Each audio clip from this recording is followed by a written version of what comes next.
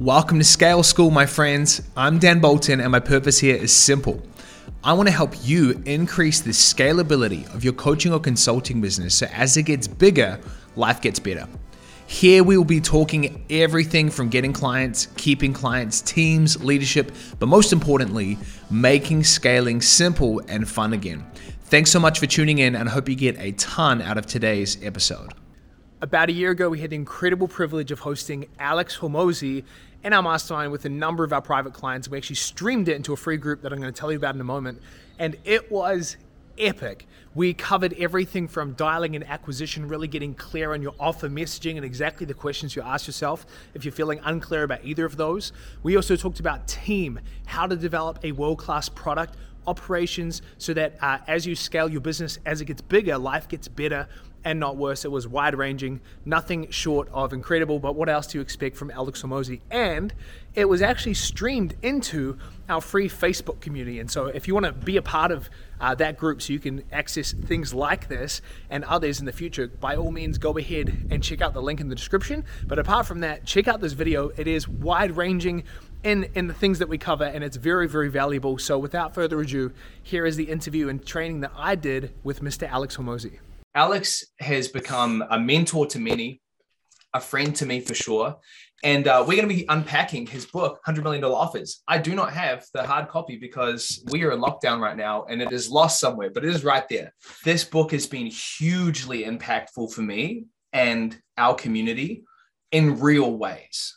There's lots of stuff that you can dig into in the internet marketing world that's like exciting. You know, you watch a keynote from Russell Brunson or any of the greats, and you're like freaking pumped out of your mind. You believe you're one funnel away.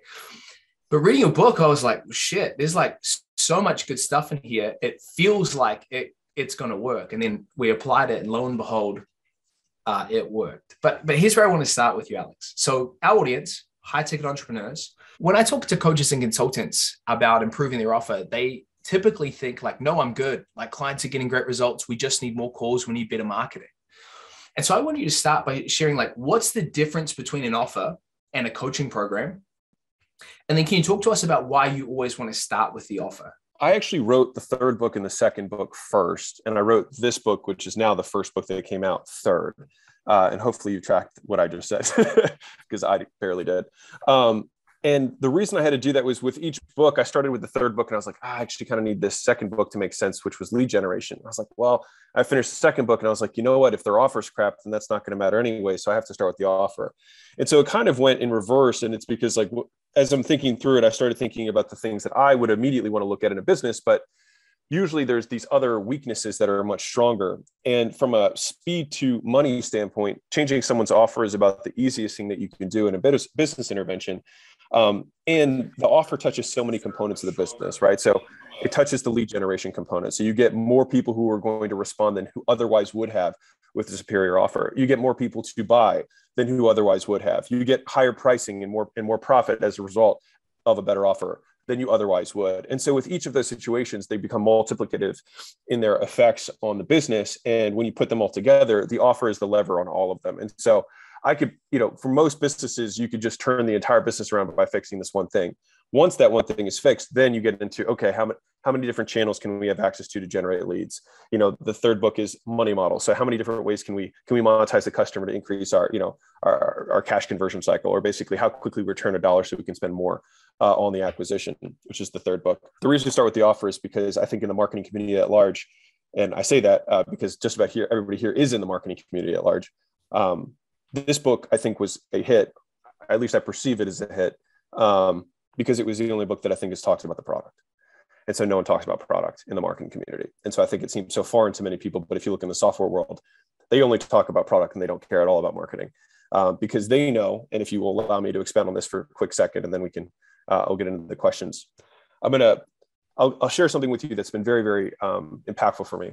So a lot of people look at Gym Launch and they try and understand the success behind the company. And for context for everyone here, the first year I was in business in Gym Launch, at least once we switched to the licensing model, we took home $17 million in profit. For perspective, let me pause for a second. It was as fucking insane for me as it might sound to you. So it is not lost on me. And we went from 3 million in profit the year before to 17, And a lot of people looked at our funnels. They thought, Alex is a sales genie, or it's our creative, it's our hooks, it's all these things. And many people try to copy them, but no one was able to duplicate the numbers and the success and the scale. And it was because the product was superior. I mean, I see Mark was here. I know Mark was one of our early clients. He had a gym. I guess now he's doing high ticket, which is awesome. The average client made $30,000 in their first 30 days. That was the average, which means half of people did better than that. And so if you look at the internet marketing community at large, I would doubt that there are many offers that produce that kind of result. And so we were able to get 36-to-1 return on advertising. And actually the first year we got 100-to-1 return on our advertising, because honestly, the advertising wasn't the thing that was doing the vast majority of the work. It was word of mouth. It was referrals. And so people might see the ad, but they had heard about it in 3 or 4 other places. And I'm told that the book is having a similar effect. It's on people's news feeds and things like that. And for context, everyone here, there's no book funnel, there's no upsells. I've spent no dollars on advertising, and it sells 1,000 copies a day right now with no advertising. I got reached out to, and people were like, "Hey man, how'd you achieve this organic something with the book?" And I was like, "We just try to write a really good book." And I think that it's often overlooked. And so this is the piece that I'll finish with, and then we can rock in. But if you think about the 6 acquisition channels that exist for new clients, right? You've got paid media, which is advertising of any kind. You've got owned media, which is your lists of all your people. You've got earned media, which is the platforms that'll distribute your stuff organically. Like we're on Facebook right now, so this is an organic audience. That's earned media, right? And then you've got the 3 people-based, which is you got manual outbound, you've got affiliates, and then you've got referrals and word of mouth. Of those 6 that I just named, 5 of them are linear in nature. What I mean by that is that if I put $100 in, I get a set or fixed ratio back. So I put 100 in, I get 1,000 out. Or I do 100 calls and I get X appointments, right? It's the same. If there's a fixed ratio, and then you just increase in scale, right? And with most of those, they're diminishing in nature in terms of the more scale you add, the return ratio diminishes. With referrals, word of mouth, it is quadratic, which means it's exponential. And so it is the hardest one to achieve, but once you achieve it, it is the one that will pay you so handsomely that is worth the disproportionate investment of time. And the difference between a good book and a great book is large. Just between a great book, an exceptional or remarkable book, or remark worthy, as in it was so good that you had to tell someone about it, is even harder, right? But that extra amount, that extra increment of return yields outsized returns in terms of the practical use of that value. And so I think that for us, so many people just, slap a bunch of videos together and say, this is my course, rather than having the in-depth or trench knowledge to go from being good to great, or going from great to being exceptional. And I will tell you that having now, which is weird, I feel like an older person in the internet marketing space now, which is hilarious in terms of years in it rather than age. The people who continue to live on and not fizzle and pop are the ones who have superior product, because usually the people who do not wither from the stress or the pressure of unhappy high ticket clients. And so the only way you can weather that emotionally, unless you have no conscience, is by having a superior product and having intentions of truly always improving the product so that you can weather those storms, because you and only you can know your intentions. I think that would be at least my word to this. And my test with acquisition.com, which if you read in the book, is kind of the venture that I've been focusing on for the last year. My goal with that business, or really the portfolio of businesses, is to grow it exclusively off of inbound, because of the other 5 channels, I've grown each of those to multiple 8 figures in terms of how much I've been able to generate from them. But I have never done one off of kind of earned media and purely inbound. And so that was the goal. And in order to do that, we had to make sure that the product was truly exceptional. And I can tell you that of the people that make much more money than me, it seems to be a constant in that it is a one-time investment to make a superior product that has compounding returns. Most of the wealthiest people that I know try and invest in something one time that will pay them forever, whereas most of the poorest people I know try and consistently have to do things that they have to do over and over and over and over again. You have to make new campaigns. You have to make new reach outs. You have to make new phone calls. Those are all things that you have to do in order to keep going. And as soon as you stop them, the business ends. But if the product is superior, the product will run on its own. And coincidentally, the profit is extremely great because you have no cost of acquisition. you touched on a couple of things there, and obviously a big focus of what you just said is around superior product.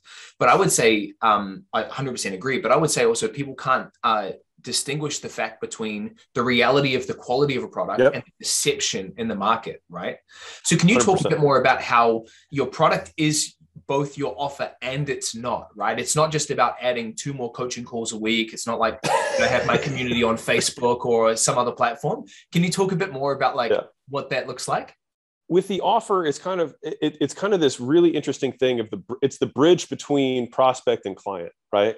And so it has components of both sides. It has components of promotion embedded within it, but it also has components of product. And so the offer is really communicating across the bridge what it's like to be a client to a prospect.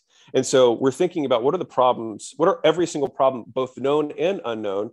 And little pro tip, because if you read the book, that's how I do it. Pro tip for everybody, if you want to include bonuses, include 1 or 2 bonuses that solve a problem that only occurs upon success. So for example, if I was taking on a company for acquisition.com, then a bonus might be, I'll also, introduce you to all my tax shelter people. I'll also introduce you to my legal team. I'll also introduce you to my investor people who will help you keep more of the money that we're going to be making. Right. So we're going to solve a problem that's going to assume success. And so all of a sudden, your prospect is going to have a higher belief in that they're going to achieve it, because what other reason would you be solving problems that assume success, right? Unless people were being successful. To circle back to what you were saying earlier, Dan, the perception, right, of the product has to be the thing that appears valuable, and your ability to do that will also be predicated on the true value of the product. So it is both ways, right? But the idea is, and I think this might be contrary to some of the things that are in the internet marketing community, is that I believe that you should solve every prospect's problem. Most things operate like a pipeline. And so if you have 100 steps, if you miss 99, it still won't work. It's like a car engine. Like, is there a more important part in the car engine than another part? Well, they're all required.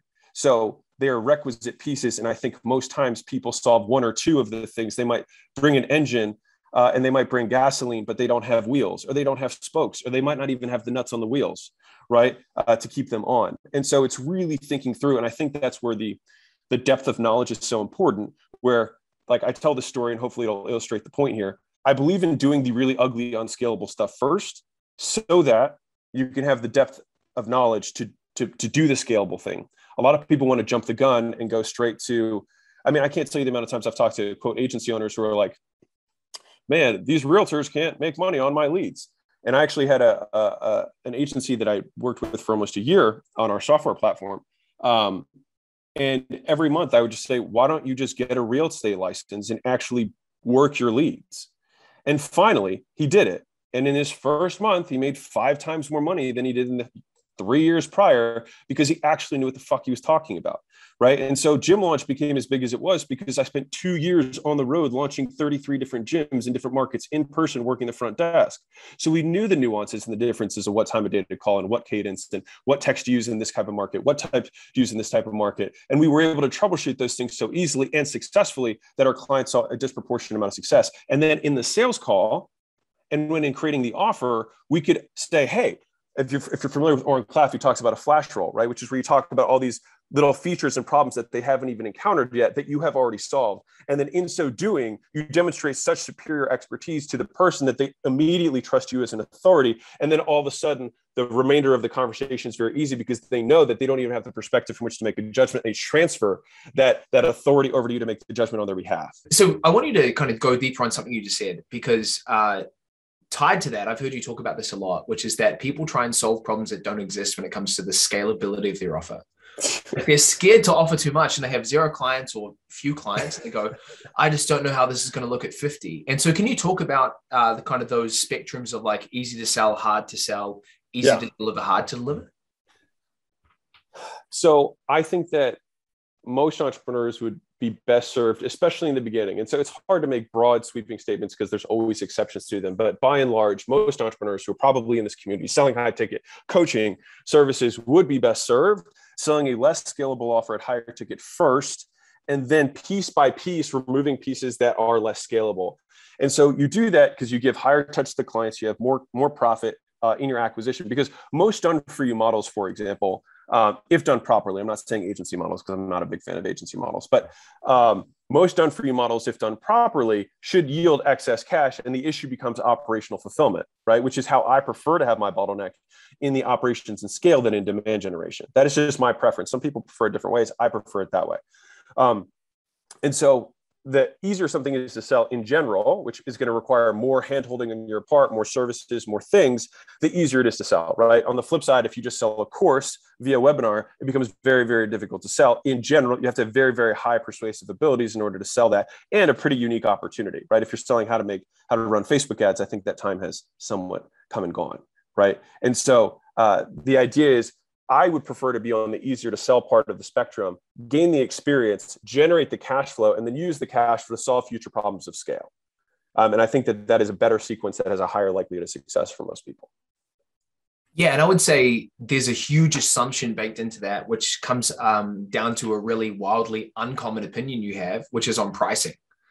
Because all of that assumes that you're going to have then excess cash and enough to deliver, and that it's priced right. So can you talk a bit more about pricing? Because I think for most people, we do what Dan Kennedy calls the WAG pricing model, which is just the wild ass guess, or the industry norm, right? Where you just go like, what does this person do? What does this person do? Great. I'll be somewhere in the middle or a little bit cheaper.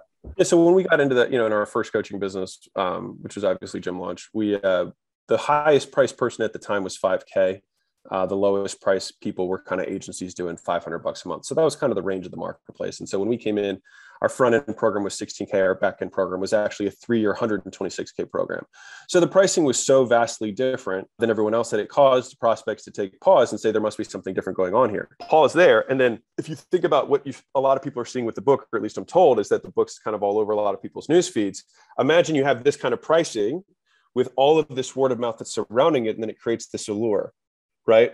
And so the idea is that we have to charge so much in order to get the clients and prospects more invested, because in a very real way, price confers value.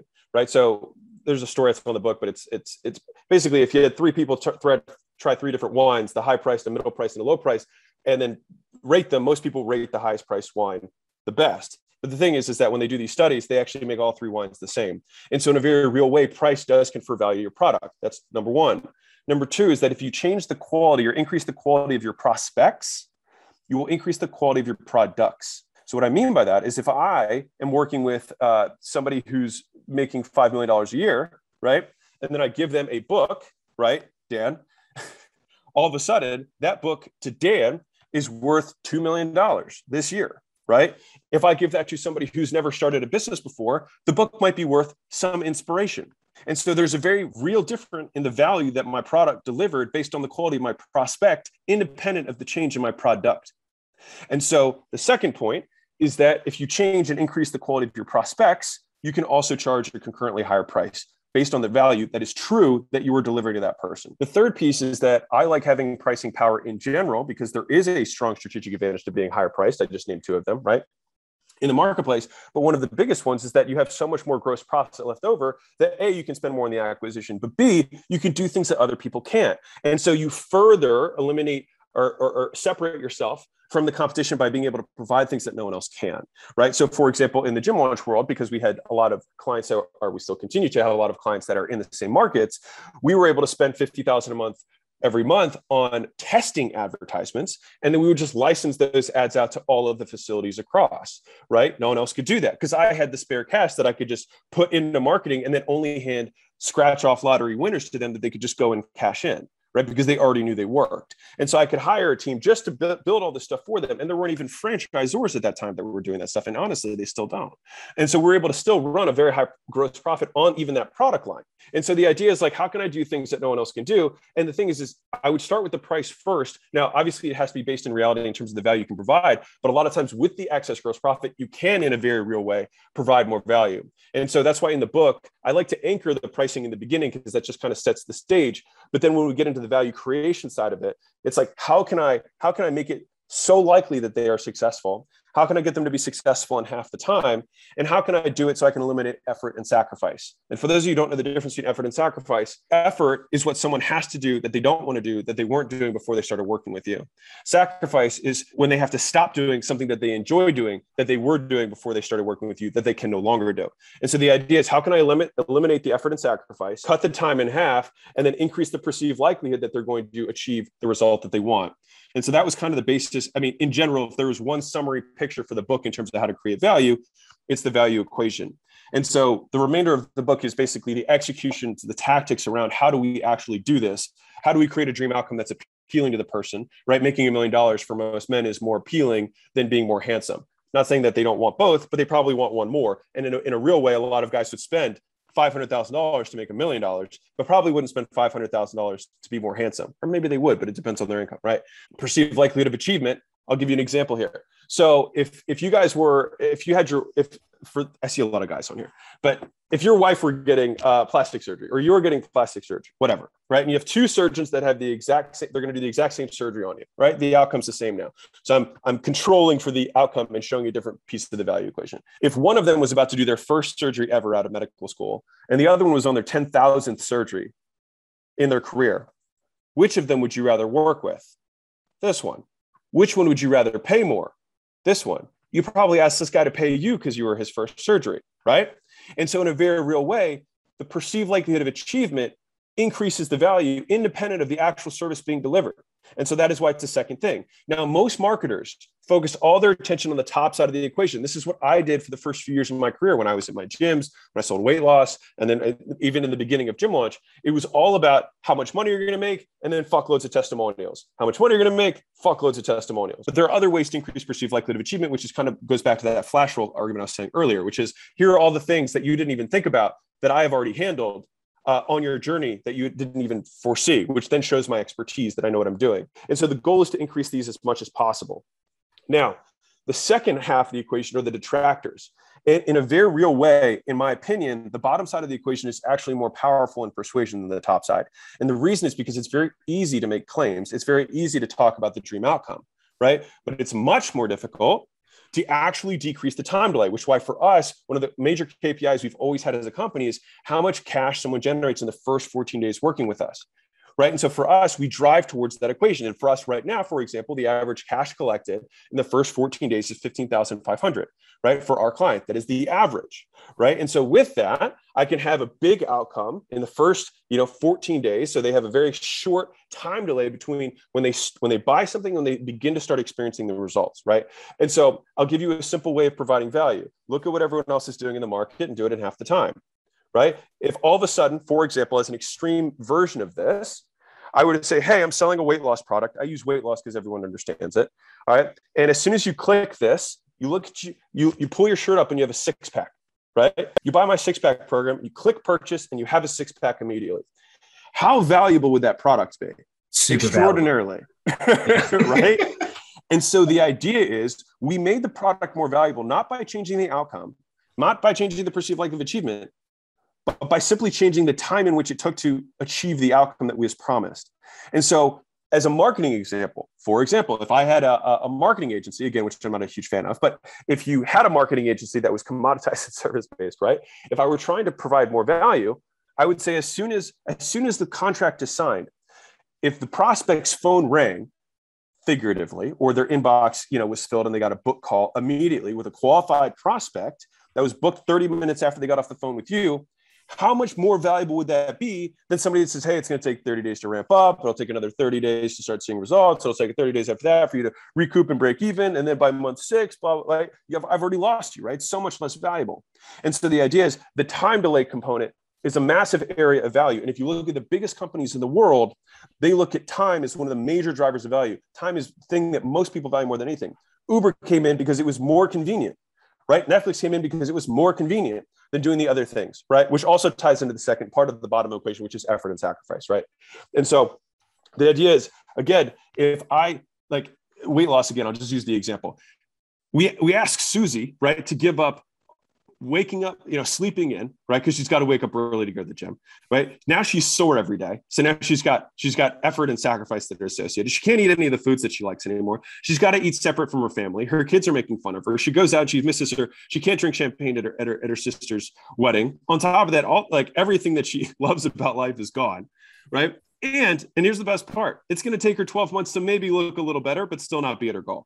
So no wonder it's so fucking hard to sell. And so the idea is, how can we eliminate as many of these barriers as possible in the effort and sacrifice component so that we can make it as instant and as fast for them? And the reason I made it a fraction is because, in theory, if you can get the bottom side of the equation to zero, as in it's instant and there's no effort and no sacrifice, then you have an infinitely valuable product, right? And if you think about like what Amazon's doing, right? They're getting so close to literally you just like click one button on your phone, or maybe very soon it'll just be talk out loud. Your phone will hear you through Alexa, and then a drone drops it off at your house 2 hours later. They are shrinking that gap, the effort and sacrifice and the time delay so much that the value becomes so infinite, and that's why they're becoming such a behemoth, right? And so when I think about products and how do we create value, because a lot of people throw the term out, right? They're like, got to give value, got to create value. But people are like, what is value? And so this was my best attempt at writing down, or at least compartmentalizing what I believe value to be in an equation. So you can look at your own products and say, how do we measure up here in perceived likelihood? How do we measure up here in effort and sacrifice? How can we make things happen faster for them? Is there a dream outcome that we can communicate in a way that's more compelling or more relatable? I'll give you a hack. So one of the things that we did on our onboarding process that we switched was, so our sales team takes notes during sales calls, and they close the sale and they transfer over to the onboarding team. And so for a very long time, it was just, hey, so it seems here that your goal is you're trying to make an extra $10,000 a month. Awesome. That's what we're going to help you do. Cool. And so they were already impressed because we actually read the notes that were from their sales call. Mind blowing, right? But it increased their perceived likelihood of achievement because they're like, oh, these people are buttoned up, right? Crazy, by the way, to have a handoff between sales and the first person they talk to after they give you money.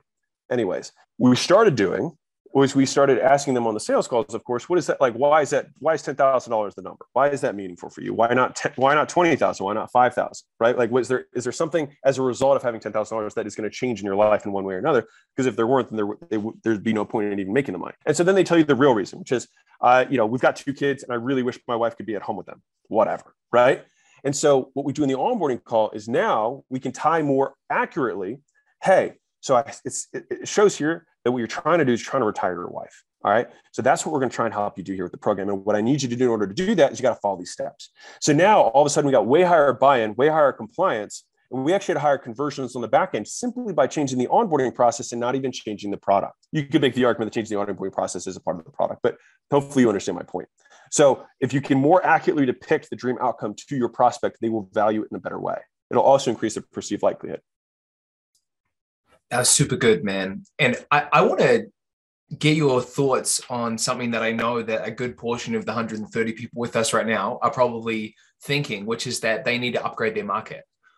Oh, I want to charge more money, so I'm going to go find the people that have more money. And I can't tell you how often people like, what are you qualifying for? And say the DMs to get someone onto a call. They're like, oh, they've got to be making 6 figures. I'm like, why? And they're like, because they it's easier for them to pay for my program, whatever it might be. Can you talk really quickly about niche slapping, which is a big thing for us in the coaching space? And then also the economics behind your pricing of gym launch and how much money the average gym owner makes. Yeah. So those are a couple of things. So I'll start in reverse order of what I remember from the question. So the average gym owner makes $29.50 a month in take home income on about a $300,000 a year business, right? Brick and mortar. And so you're talking about $36,000 a year roughly in take home income. It depends on the source of the data, but it's around 30 to 36. And so our program was 16,000 up front, right? And then the back end program was 42,000, which is literally more than someone makes in a year. And so the idea, so I'm not against you finding higher quality prospects. If you can make your product so good that it will pay for itself immediately, then that is where you really unlock basically unlimited money, right? If you can help people actually make the money to pay for your program rather than asking them to pay for the program and then get the result, you're tapping into like the universe, right? There's no limit on the amount of money that you can make, And the reason that we were able to make so much is because we made so many people so much money. Like that's the real, like there's no other secret to that. Like we made a lot of people a lot of money. And as a result of that, they were happy to pay us for the money that we were making them. Most people couldn't afford, I would say 50% of the gyms that we sign up can't afford the next month's payment if we don't make them money. So we have to make the money, which is why most gym competitors who've entered the space have never been able to get to a 10th of our size, right? It's because they weren't able to operationalize the value the way we were able to. So that's in terms of like the value compared to the price in terms of the income of the person. In terms of niche slapping, the simplest answer I can give you might be a story. So I was talking to, again, agency owner, but I guess we live in the marketing world, right? Different agencies. This is actually an agency coach. All right. So he coaches agencies. He's like, hey, I'm getting all these DMs about doing general business. Do you think I should go into general business? And I said, I think that's a terrible idea. There was a couple of reasons. One, because I didn't think he had earned it yet. But second, and probably more importantly, the question is, I was like, have you reached the market cap? And the answer is no, of course not. Doing $5 million a year in an industry that does 20 billion or 50 billion or whatever it is in the entire marketing agency space, he's probably not pretty close, right? And so he had risen to his level of incompetence. And so it didn't really matter him switching the niche that he was going to. He was just going to rise up to his next level of incompetence, which is going to be the same as what it is now. But more realistically, he would drop to 2.5 on here, raise to 2.5 on here, now be CEO of 2 businesses, which you can only have. Like, think about this. How many publicly traded companies have a CEO that is being CEO of Home Depot and CEO of Coca-Cola? He's like, well, I'm doing both, right? I'm running 2 companies because I'm going to figure out which one explodes. It's fucking stupid, right? It's retarded. And yet we do it all the time as entrepreneurs. And so you have to pick and then you have to commit. And then the hardships that you experience are the things that you have to perceive, or at least for me, that I perceive as barriers that no one else will go through. Barriers that when I encounter them, once I solve them, someone else who comes behind me will encounter them and not know how to solve them. And the more of these rungs I pass, the more difficult it is for someone to achieve the same thing. And so at any of the markets, I tend to ask when people come to me, I say, what, like, let's say somebody's making $5 billion a year. I would just ask them because they're like, hey man, I'm thinking about switching markets. And I'm like, well, why? And they're like, well, I want to make more money. And I'm like, cool. I'm like, well, why don't you just double your business and still have one business? And then inevitably with enough questions, the answer becomes because I just don't know how, right? It's like, well, then let's solve that problem and then grow the business rather than just feed our egos and have a quick win because you have a couple DMs of people who say that they want general business coaching, which will then inevitably flounder once you get into the real space against dudes who make way more money than you are, much better at business. And so like the reason you niche down is because you don't want to fight against bigger competitors. There is a time to become Tony Robbins, right? But most people aren't there. And so it's much better to cater your marketing and your messaging and your product to an individual. And in so doing, provide outsized returns in value, which you can then capitalize on, right? If I had a generic Facebook ads program 5 years ago, I might have made a few $1 million. But because I was able to say, hey, I'm going to copy and paste this. Here's every fucking step of this process to turn eyeballs into gold immediately because I didn't have to tailor it. Right? Everything out of the box was exactly the way it needed to be for that prospect, right? So nothing else needed to change. Whereas the more wiggle you have in your product because it's individualized and variable between markets and avatars and things like that, then all of a sudden your value drops because you're providing less of it in a very real way. Because otherwise, every single one of the clients should have a personally catered program, but you can't do that because you're not committing to a niche. Yeah, Chris just said there's so much to unpack here. It hurts. There was someone here that I know that's been in our pipeline for 50 years old, runs a real estate coaching company. He's just like, this live is changing my life. So when we're talking about an offer, I think most everyone gets how this impacts the very end of their sales and marketing process in that short time at the end of a call where we go, I think I can help. Would you like me to share a bit more about what that would look like, right? And that's what we think that you're telling us to do is create something that makes that part really easy. And of course, having a great offer makes that part easier. How do you feel like we should be thinking about and utilizing a Grand Slam offer to improve our marketing? Is it simply talking more about what it is that we do? How do you think about that? I think each of the bonuses that I was talking about, kind of in that flash roll of all of the problems that your prospect doesn't perceive yet, like that, in my opinion, B2B advertising is all about demonstrating expertise in advance. When you're creating a Grand Slam offer, you have so many problems that are being solved that you can speak to them And ideally, I would like to speak to them in a way that I know my competition is not solving them. And so by doing that, I'm strengthening myself and at the same time throwing rocks against my competitors because I know that I'm solving problems that they aren't. And I'm doing that because I've actually done it and they have not. And they're making it up because they're looking, because they bought a course on how to be a guru and they never actually did shit. Right. And so, and many of your competitors are the same way. Of course, not you, because you're listening to this and that's not you, of course, but other people, your competitors, right, are like that, right? And so the way to get around that and be able to use the offer is to, again, have the in-depth knowledge of every single problem that's going to happen. And then your marketing takes on its own unique language because everyone else tries to talk in features and benefits and promises. And you can think this is what it means. But when you can talk about the problems in a very specific way because you've experienced them, because you went through it, because you know that Susie's always going to fucking complain about the music in the gym and the bathrooms aren't clean enough. Mark might get a laugh out of that. Only a gym owner would know that. But a marketer who's never been a gym owner wouldn't know that, right? Fucking Susie, right? Exactly. The point is that if you know the pains, then in your marketing, my offer is going to have components, right? So I might cover some of those aspects that I know are nuanced pains and solve problems that no one else is solving because I'm talking about problems no one else is talking about because I actually did it. And I'm saying I as all of us, not me specifically. Tell us about your marketing plan right now and what we can learn from it, because you're giving away all this stuff for free. And I think there is this huge lie in our industry, which is we should keep our marketing, like we hear like nifty things like we show our know-how, but give know-how, right? And so it's like, oh, we demonstrate, we know what we're talking about, but we actually help no one. And hopefully they're, agitated enough, they jump on a call. And you're kind of taking this very different approach. And in my experience with gym launch marketing, it's always been different. You've actually provided a stack of value up front, so much so that probably makes competitors who provide that same stuff or similar for paid in their program pretty scared. So coach us on that for a second. We all do marketing, whether it's organic or paid. How should we be thinking about demonstrating value and giving stuff away? Can we hold on that? Because I want to add one thing to the last question that I think would be a really good thought. So from the offer perspective to affect marketing, I want to give an extreme example because it came to me as you were saying that.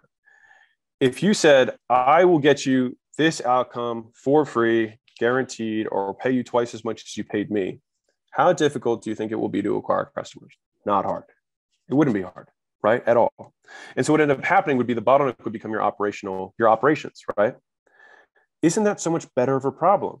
Because then you have flow that you can then consistently test things on and fix the operations, right? As you fuck up, which you inevitably will in the beginning, and then you eventually get it right. And the other piece of that is that's an extreme example of like, it's free, I'll get you this crazy outcome. And if you don't, I'll pay you twice as much. And if you're like, Alex, that's insane. What do you think I did for 2 years flying out to gyms for no cost to them? I literally sat at their front desk for 3.5 weeks in the middle of nowhere, spent my own money on advertising, paid for my own hotel, my own flights, made the calls, made the sales myself, did the onboarding and introduction for the nutrition plans where I'd sell them supplements. And I did all of that and the gym owner hadn't do anything.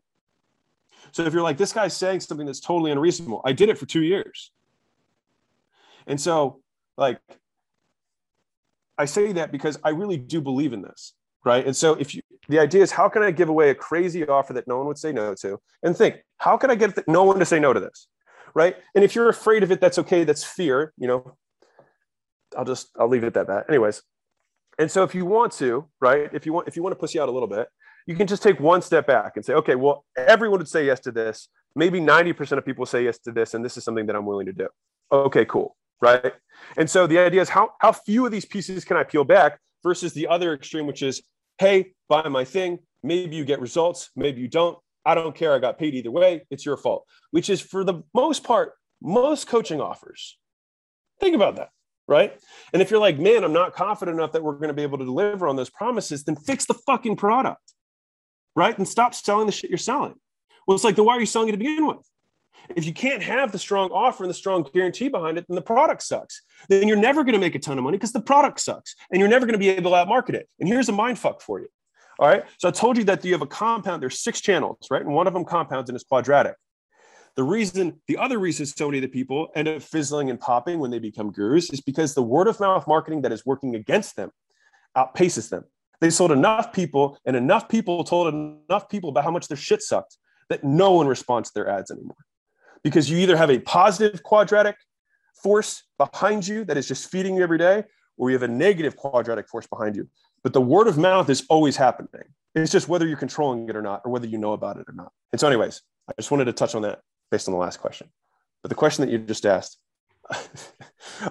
just repeat it real quick, just for everybody on there. Well, I just want to touch on something you just said, which is this solves the age-old challenge that people are especially experiencing now, which is the coaching industry is more saturated than it's ever been, right?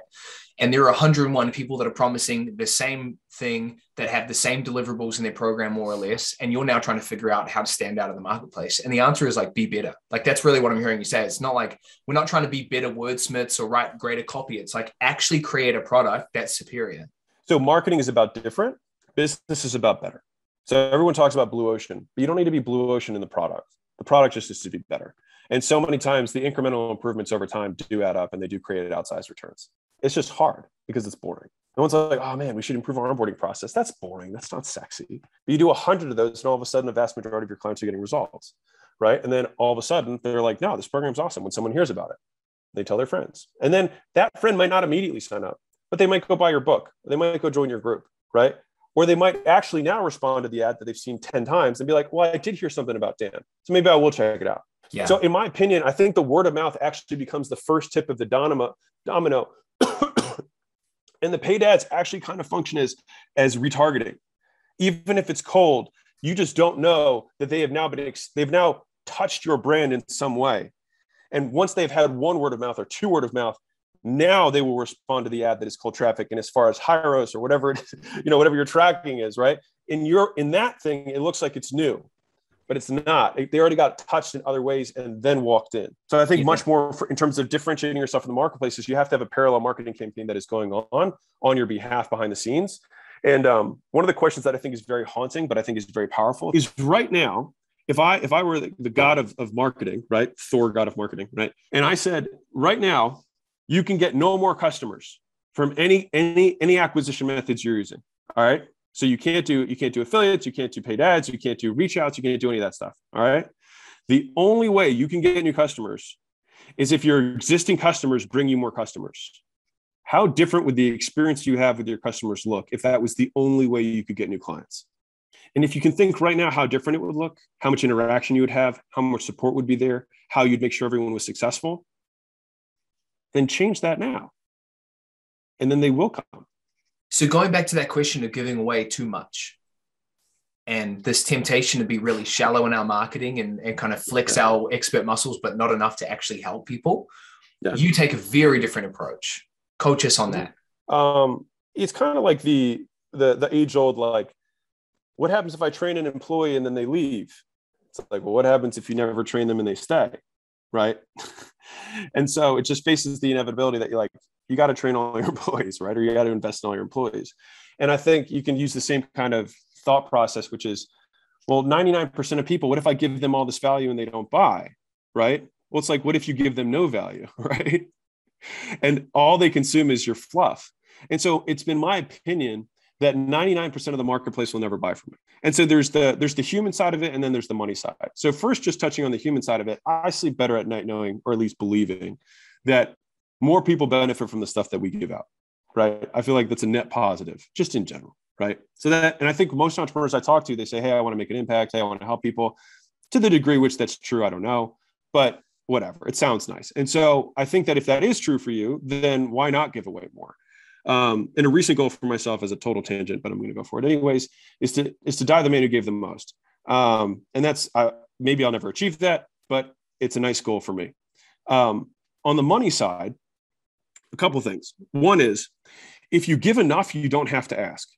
So you've heard of the jab, jab, jab, right hook thing, right? I'm going to tell you a real fucking secret.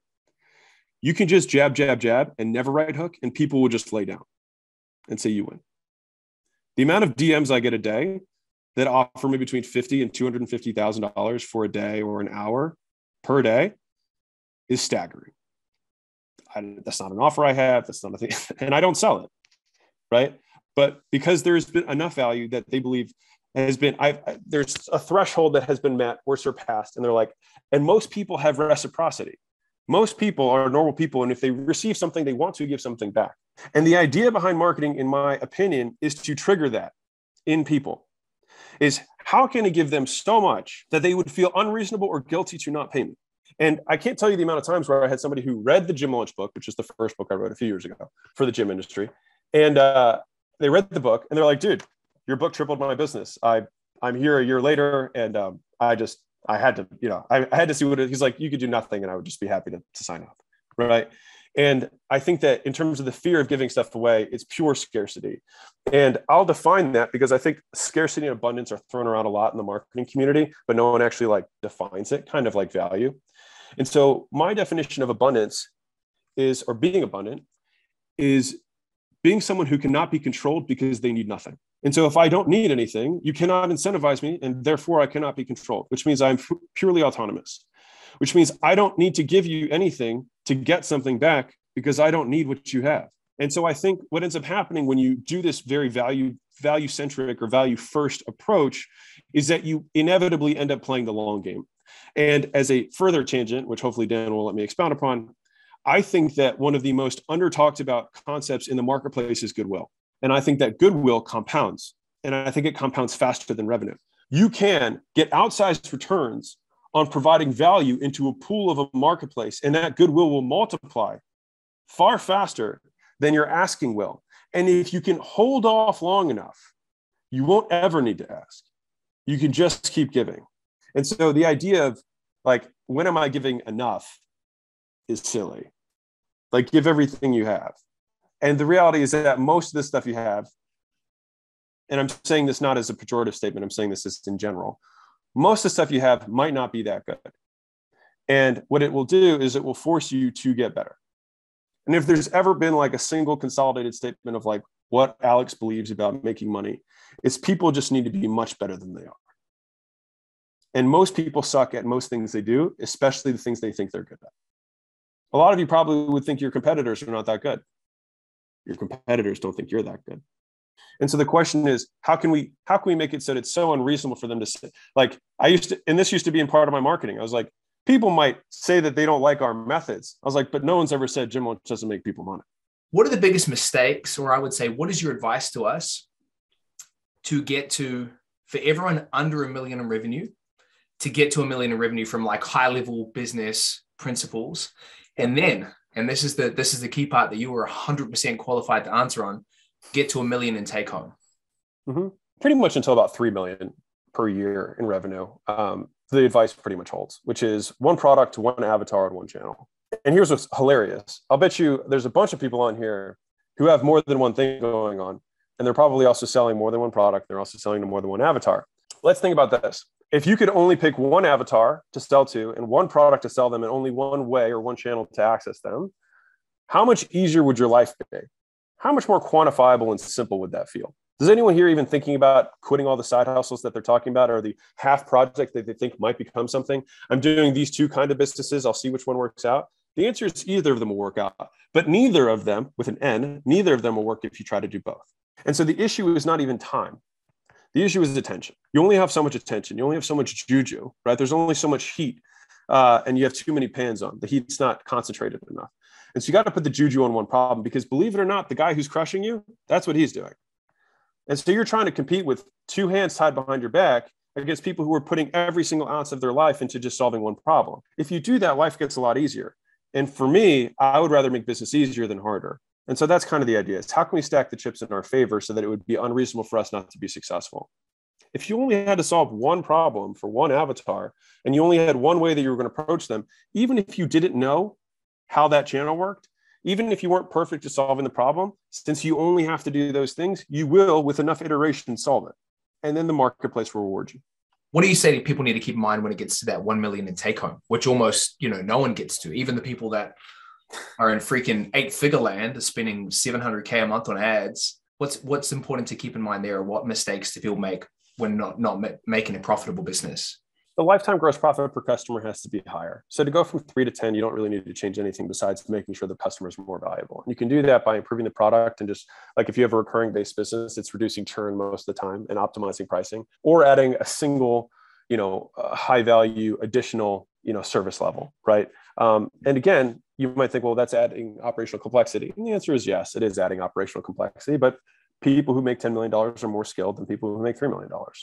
And so that is a skill that you need to acquire, in the path of getting there. Are there exceptions? Absolutely. But these are kind of, I would say, broad-based for, and I'm talking specifically to high-ticket coaches who are in a niche. Usually going from 3 to 10 million is going to include increasing the lifetime value of the customer in some way, either by introducing a back end or keeping them longer. The other piece of it from what you were saying earlier is that if you have to spend that much money on marketing, it means the product's not that good. Last question I have for you, Alex, because it's a big question. Why did you write the book, and what's your new mission if it's not helping gyms be super profitable? Yeah. So right now we're just helping businesses that are doing about 5 million and up get to, $30-50 million a year, because now we've done it 4 times in the businesses that we owned 100% of. And so now we're just doing it and participating in it. So we just invest in those companies. We basically function as a makeshift exec team. So we've got a CFO, COO, there's me, VP sales. And so all of those things basically function because usually at that $5 million level, the issue is you don't have enough talent and not enough experience. And so we can just go inject those in and then debottleneck all the things that we know because we've done it so many times.